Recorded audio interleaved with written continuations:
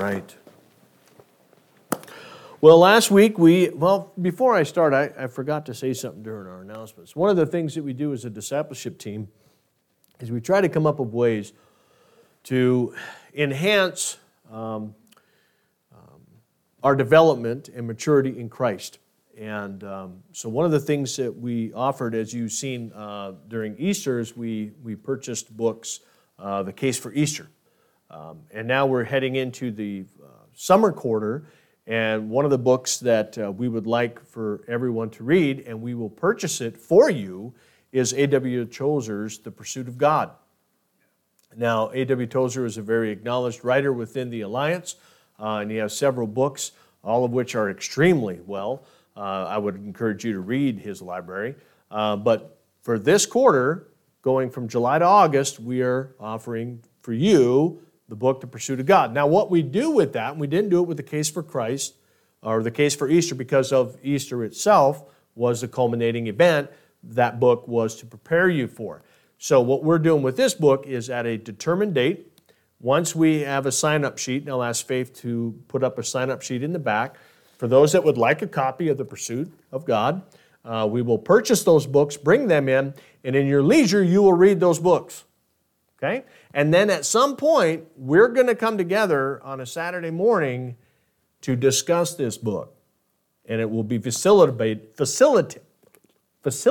by someone.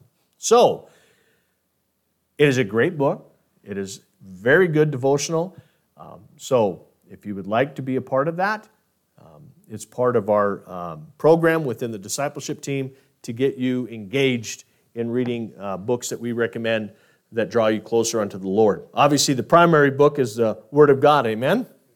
But there are some talented writers out there that allow us to take a deeper understanding of it as it applies to our life. And that's what The Pursuit of God will do for us. So, I pray all of you sign up. I pray you all get the book. And Saturday morning, we have a wonderful breakfast, and we have a facilitated discussion on the book itself. And so when you read it, make sure you take notes, highlight, underline, questions, all those types of things. All right, well, we did finish up 1 Peter last week, right?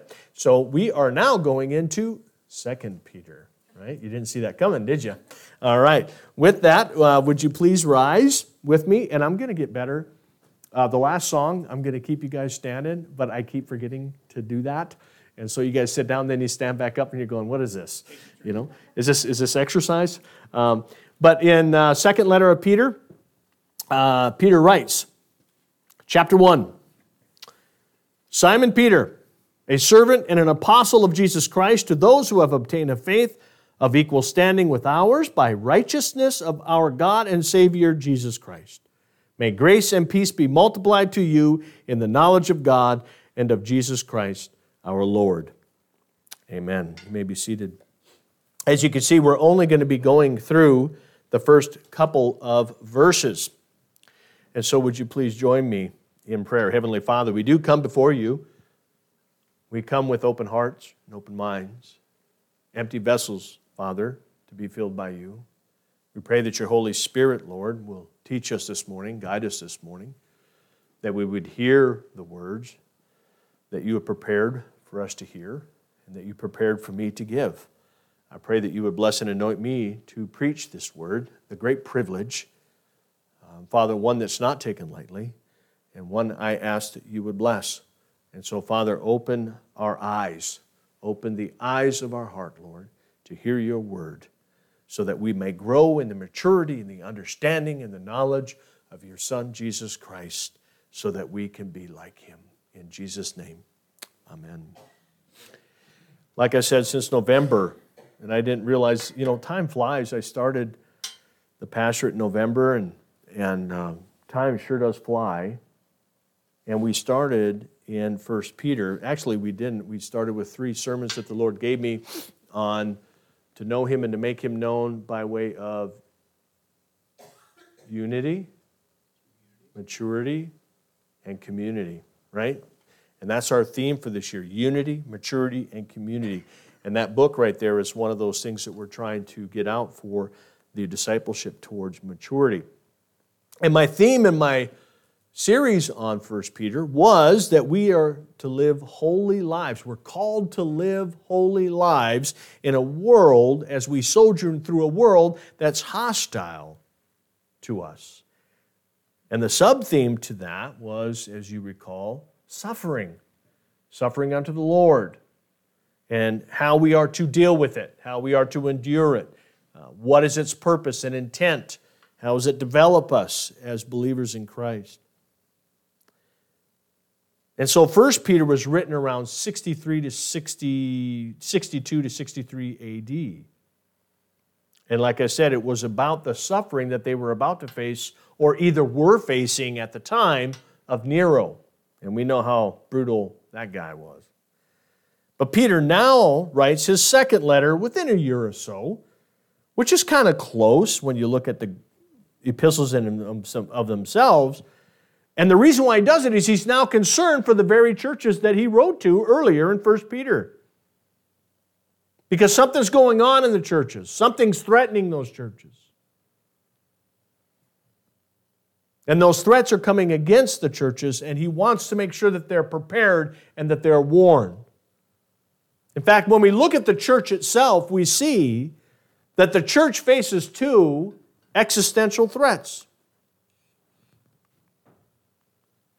There's the external threat, that which comes from the outside in, which is oppositional, which is basically what leads to persecution from the world, from governments, from dictators, from tyrannical leaders, and those who just simply are against the church. But there's also those that come from inside the church. And they can be more dangerous. Because from an oppositional standpoint, we see them coming. But from an internal standpoint, we may not always see them coming. And so these are the two existential threats that the church faces even today. Now, the threat that Peter is talking about that is internal is at times tough to discern. It's tough to see. It's tough to detect because it works its way early through the congregation with little to no notice. It usually comes in benign, but over time begins to show its true self after they have made inroads. In other words, they have grown roots within the church.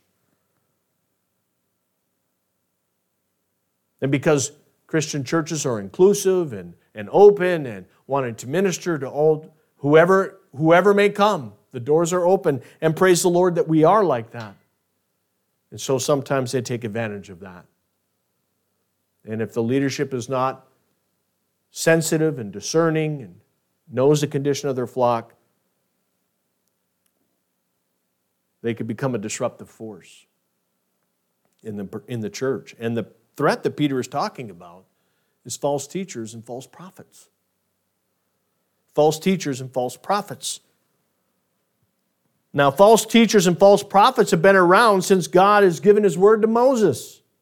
And since that time, they come in and ever so slightly twist the word of God to make it palatable. But in the end, what they're teaching is not true to Scripture. It's not sound doctrine. It's sensual. It's self-centered. It's worldly, passed off as godly. And as a result, there's turmoil.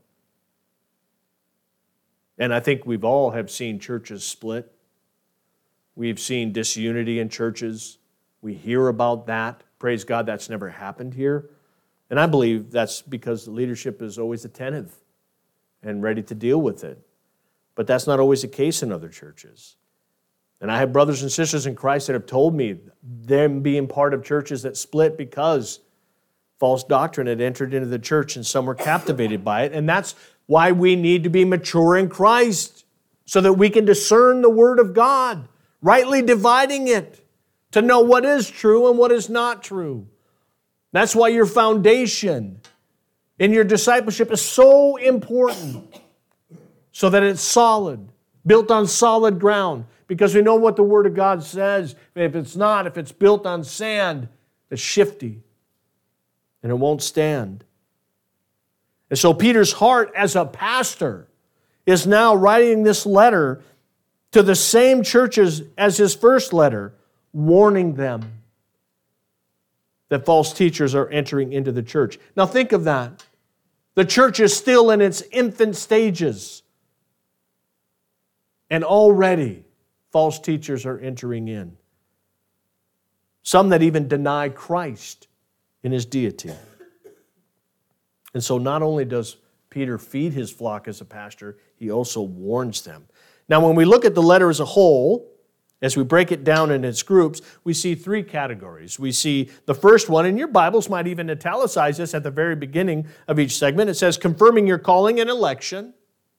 Secondly, warning against false teachers, which is the predominance of the letter itself, going from chapter 2 all the way into chapter 3. And then finally, preparing for Christ's return. And so as mature Christians, we need to make sure that our calling and election is firm and sound and solid, and that we're always prepared for the Lord's return, because if we do those things, then we're less susceptible to being captivated by false teaching. If we're mature in Christ, as Paul writes in Ephesians, we won't be tossed to and fro by every whim of doctrine. And so with these in mind, these outline segments in mind, this is my theme for 2 Peter. It's be diligent in your faith. Be diligent in your faith. And the reason why I use this theme is because two key scriptures within Peter's second letter that we're going to be studying uses the term. And the first one was in chapter 1, verse 10, where he's admonishing us to be diligent in confirming our calling. And the second time he uses it in chapter 3, he admonishes us to be diligent in relationship to always being prepared for the ultimate return of Christ. To be diligent. Now, what does that mean? It means to exert oneself and to give oneself fully to something. To be diligent about it. And what we are to exert and give ourselves fully to is the maturing of our faith in Jesus Christ. We are not to be slothful in that. We are always to be progressing in that. I don't care if you're Tyson's age or Henry's age. We are always growing in maturity in Jesus Christ.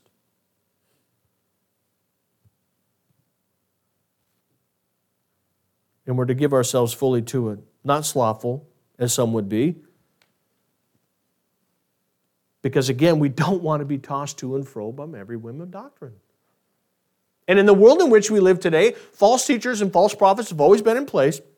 But in the world in which we live today, that cries for inclusion, that cries for compromise, that cries against those who are not progressive, we can get very confused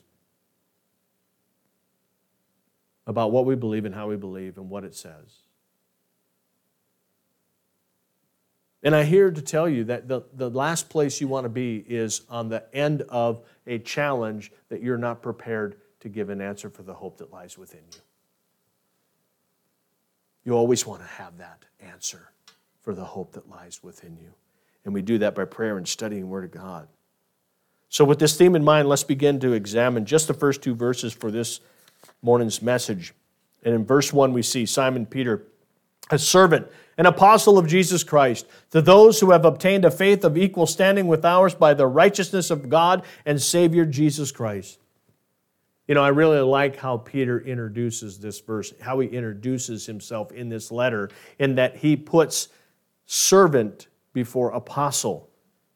He puts who he is before his title. And I really like that about Peter, because if you ever understand Peter, if you ever studied Peter, normally you would probably think that Peter would put apostle before servant, but he puts who he is in his heart before who he is known in the world. And I think we tend to brush over that term. Maybe brush over what it means to be a servant. In fact, the rendering is a bond servant. A bond servant is what is actually being referred to here. And a bond servant is who was a slave who had been offered his freedom, but who of his own volition chose to remain a slave and serve his master faithfully. And this occurred all throughout the Old Testament and the New Testament, where people were sold into slavery for a debt or whatever the case might be, and they work and they're treated quite fairly, some quite educated. It's not a remnant of what we've seen in slavery here in the U.S., although that did take place in the Old Testament, New Testament too. But a bondservant was one that sold himself. And after he got his freedom, willfully satisfied his freedom or her freedom and continued to serve their masters. And so here Peter is identifying himself as a bondservant, and it's not just a mere metaphor. It's who he is. He has willfully given up everything he has to continue to serve the Lord Jesus Christ. Look at this definition of a bondservant. I apologize for the font. I should have increased it. A bondservant is one who lives a life of service, sacrifice, and surrender. A true bondservant of Christ denies themselves and gives up control as they desire, seek, and follow God's will in every area of their life. And they live a life of sacrifice unto their Lord. Do you identify this way? Do you identify yourself as a bondservant of Christ? Or do you identify yourself just as a believer in Christ and all of that dedication to service, life, will, desires you reserve for yourself? How do we identify? Is He truly our Lord? Think of what that means. If you were assigned back in those days to a lord or to a master, do you think you would wake up in the morning and go, I'm going to go down to the market. I'm going to buy me a new mule. I'm going to buy me a new cart. I'm going to go buy me a new house. I'm going to go over to another town and take that job. What do you think would happen when your master woke up and said, "Where's my servant?" You see, that's the mentality that Peter has. I do nothing outside of the service of my Lord. Nothing. He leads me, He guides me, He moves me, He shows me, He burdens me. My whole life is a bondservant of Jesus Christ. Do we align ourselves that way today? I've said this many times, and I'll share it again this morning. The Christian religion has really, or the term Christian has really become ambiguous in the day in which we live. It can mean anything, really. It's become to be defined extremely loosely. And I know people who call themselves Christians but don't hold to the basic doctrine of God's Word.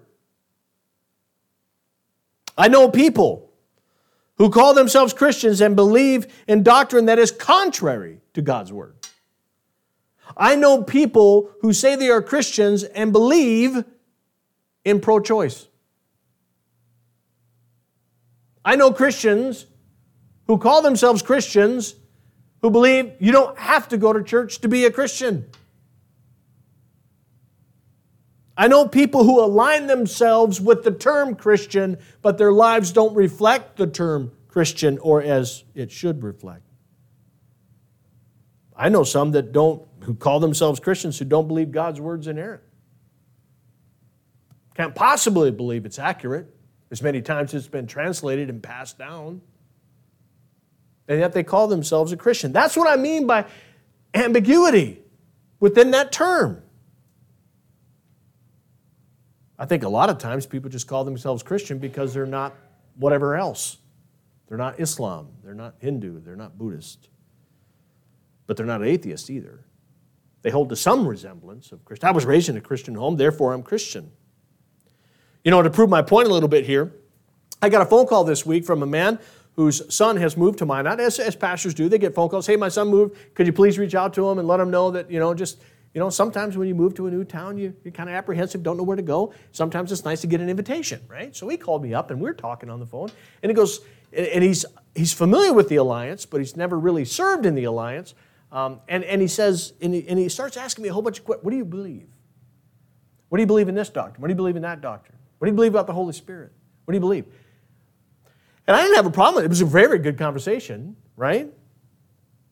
It reminds me of the conversation I had with a man when I went over on my sabbatical and I was over at the Calvary Chapel, and a man came up and goes, my daughter's come to your church a couple of times, but I'm trying to understand your doctrine. And he asked me a whole bunch of questions about it. That's the day in which we live today because of the ambiguity of the term Christian.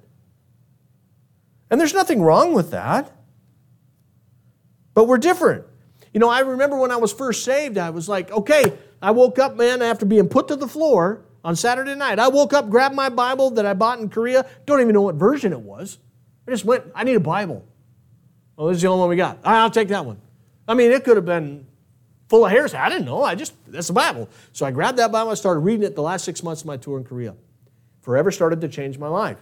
And when I got here, I kind of went back to doing my own thing. And then finally the Lord got a hold of me and at age 27 put me on the floor. Thanks, Jack Van Emp, to be used as a vessel. And I woke up and said, I'm going to church. And I had my Bible and I'm going to church. I'm going to go find me a church. So I told my wife I'm going to church. You know the story. Her head spun around. And next thing you know, I get in my car and I'm driving down Broadway and I'm like, that's a church. It's white. It's got a steeple. It's got a couple of cars in it. Okay. I'm going to that church. So I park in the parking lot. I got my Bible and I'm ready to go. I'm going to that old style country church. That's what Tim likes.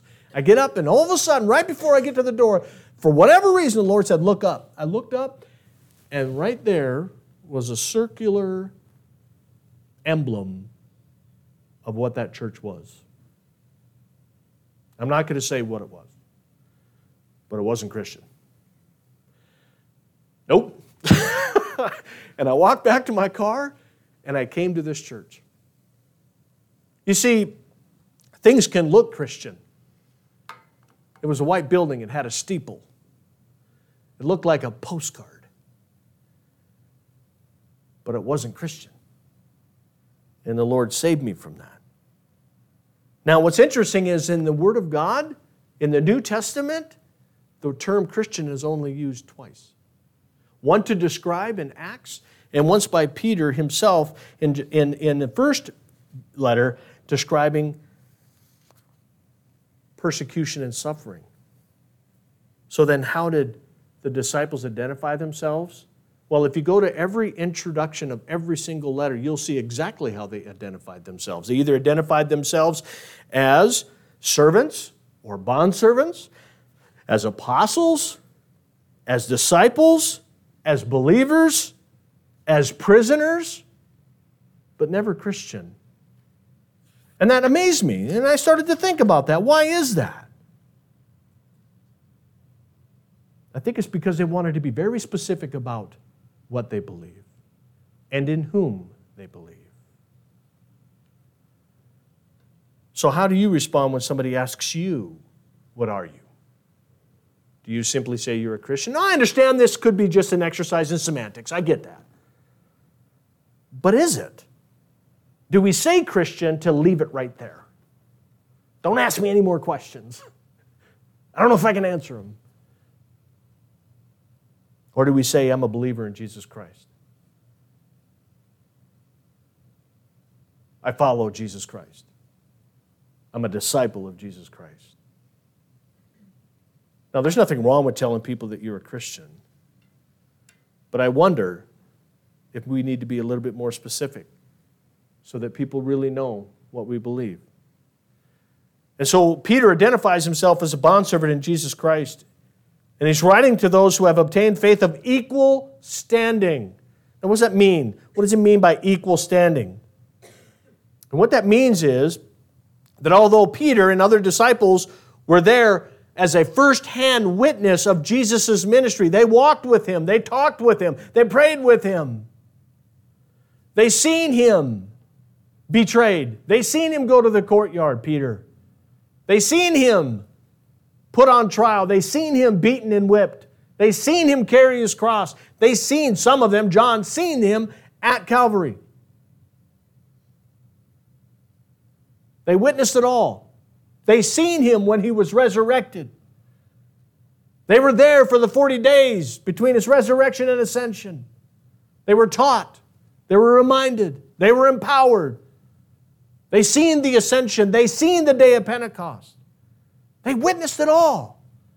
And Peter is now saying, you have equal faith as ours, even though you didn't see it, even though you weren't there. Do you remember the doubting Thomas? After his resurrection, Jesus, he said, until I see the wounds in his hands and the cut in his side, I'm not believing. And a few days later, here comes Thomas, reveals himself to the disciples. And Jesus says, put your finger here, put your hand in my side. And he did.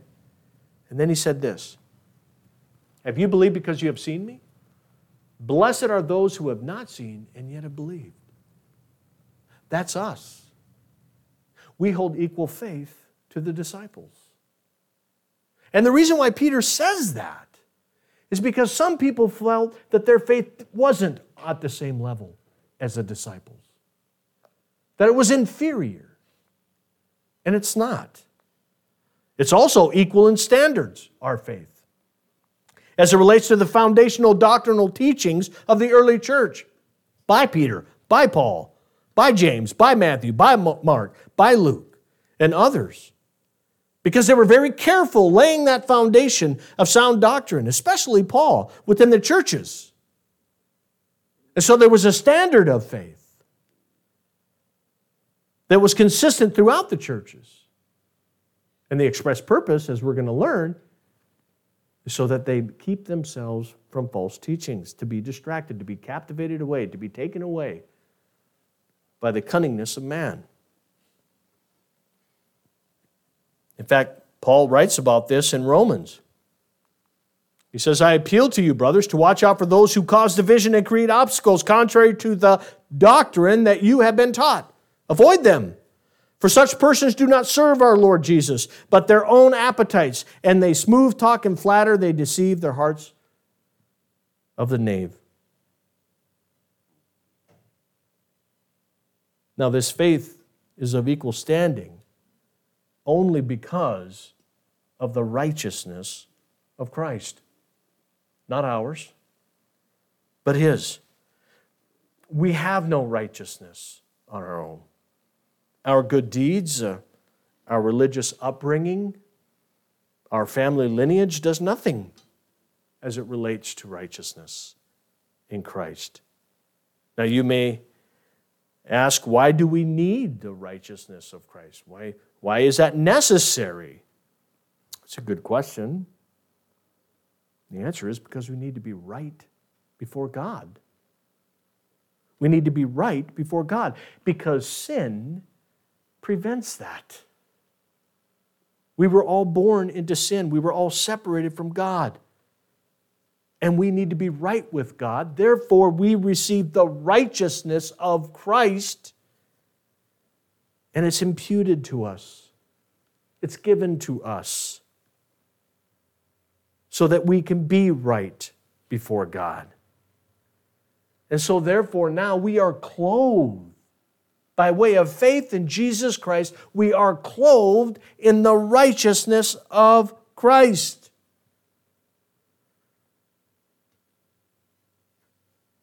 And as we see in Jude, we are then presented faultless before the Father with exceeding joy.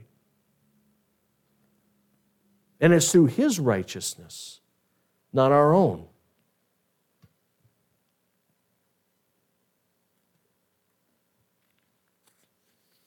Verse 2. May grace and peace be multiplied to you in the knowledge of God and of Jesus our Lord. Now, I really love this verse too, because if you're not careful, you'll miss something here as well that's very precious.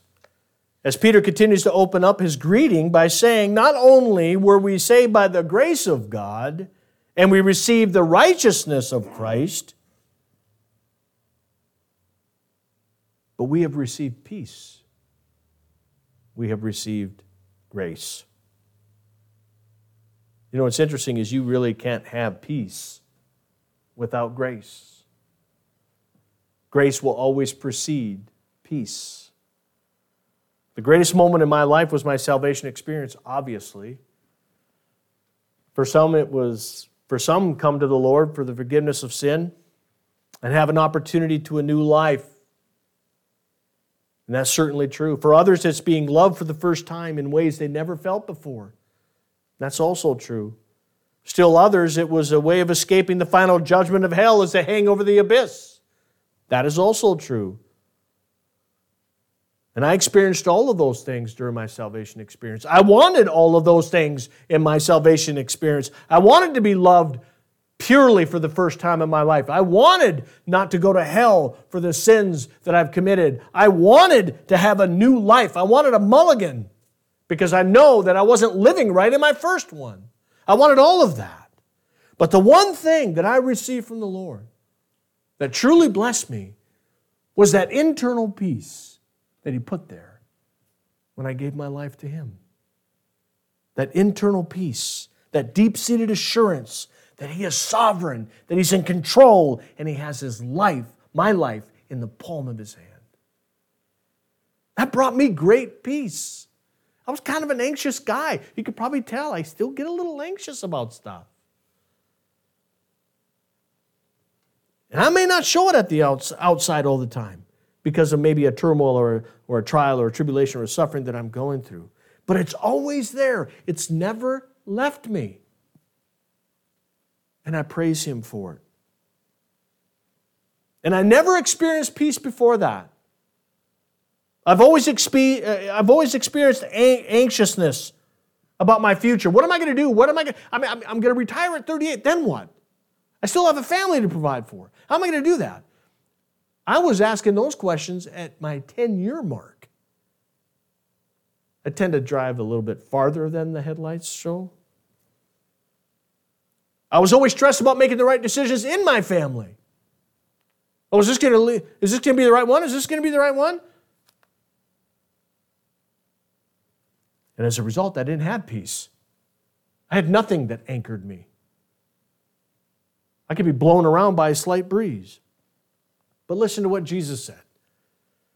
The peace I leave with you, my peace I give to you. Not as the world gives do I give to you. Let not your hearts be troubled, neither let them be afraid. How encouraging is that verse?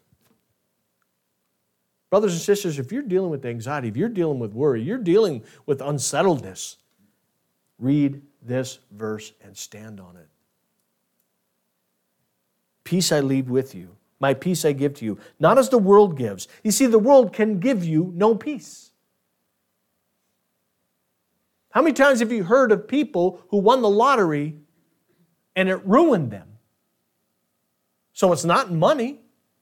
How many people have you heard that finally got to the pinnacle of their career and made a mistake and was fired or had a moral complication and was relieved? You don't get peace in what you achieve in this world.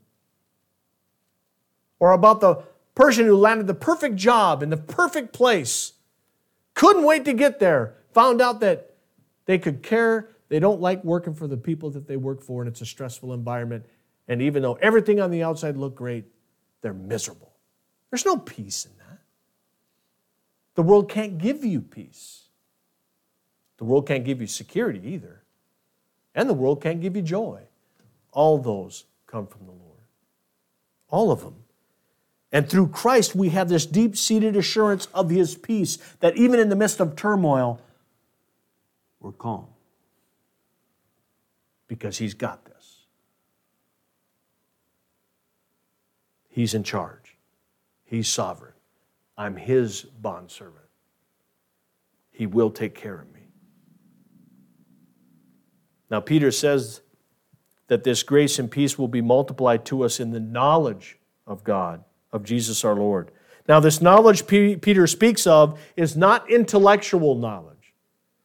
Okay? When I was young, I knew Jesus. I knew His birthday. I knew His family name. I knew where He was from. I knew what His family or His father did. I knew what town they lived in. I knew His brothers' names. I knew His mom's name. I knew His interests at a young age. Loved to go to church. I knew that when he was older, he started a ministry that lasted a few years. I knew his friends who traveled with him. I knew he was falsely accused. I knew he was tried and convicted. I knew he was sentenced to death by way of crucifixion. On the third day he rose again and promised to return. I knew all of this stuff because I was taught all of this stuff in catechism in the church that I grew up in. You see, we can know someone by way of intellectual knowledge, but we truly don't know them on a personal and intimate level. But when Christ was shared with me, and I was telling the boys this by a man named Joel, the Holy Spirit revealed to me who Christ is in a personal and supernatural way that I never experienced before in my life. And this can only be done by way of the Holy Spirit, not intellect, but by way of the Holy Spirit. He brought to life the words that I knew about Jesus. He brought them to life in my heart.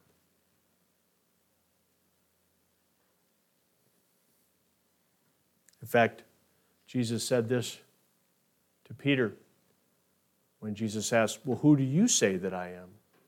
And he said that you are the Messiah. And Jesus said, blessed are you, Simon Bar-Jonah, for flesh and blood has not revealed this to you, but my Father who is in heaven. You see, it's by the way of the Holy Spirit that we are introduced to Jesus Christ in a personal way, to where we can have intimacy with Him. And as Peter says, and we'll cover this later in the letter, but now we are then to grow in the grace and the knowledge of our Lord and Savior Jesus Christ. When I was first introduced to Jesus Christ in a personal way, I began to read His Word as much as I could, to learn as much as I could about this person that I've just been introduced to in a fresh and new way that I'd never experienced before in my life. I wanted to know everything about Him, and I wanted to give everything I had to Him because of the supernatural work that the Holy Spirit did in my life. So within the first two verses of this second letter, Peter teaches the churches of their equal faith in Christ, which is through the righteousness of Christ only, where we receive grace and peace to live this life in Him in a personal and intimate way.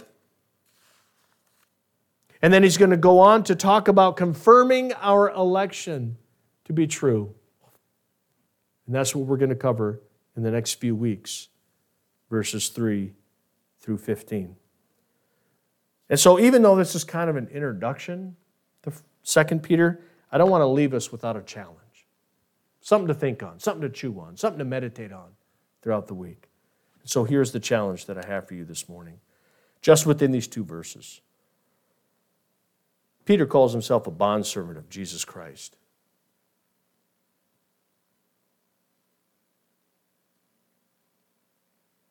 Do we call ourselves bondservants of Jesus Christ?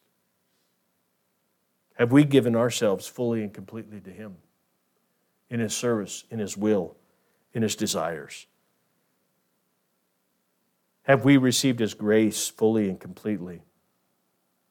And now have that deep-seated sense of peace as only He can provide. Are we growing in the knowledge and understanding of Him, thus nurturing this personal relationship with Him? Peter's greeting is not only a prelude to his letter, but it is a reflective challenge upon our hearts. This week, as we read about God's Word and maybe read ahead, which I'd advise, let's keep that in mind as we read His Word and we do our devotionals and we walk this life in Christ. Let us therefore be that bondservant that Peter identifies himself with.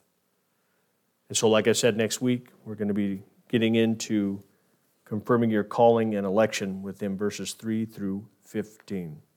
So let us pray. Heavenly Father, thank you so very much for your word.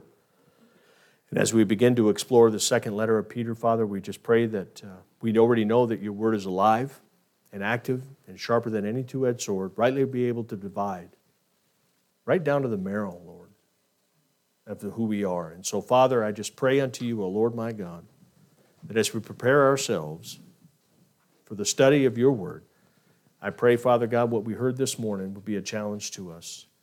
And that as Peter identifies himself as a bondservant, so therefore let us identify ourselves as a bondservant and walk fully and completely in your will for your desire and for your glory. And we pray this all in Jesus' name.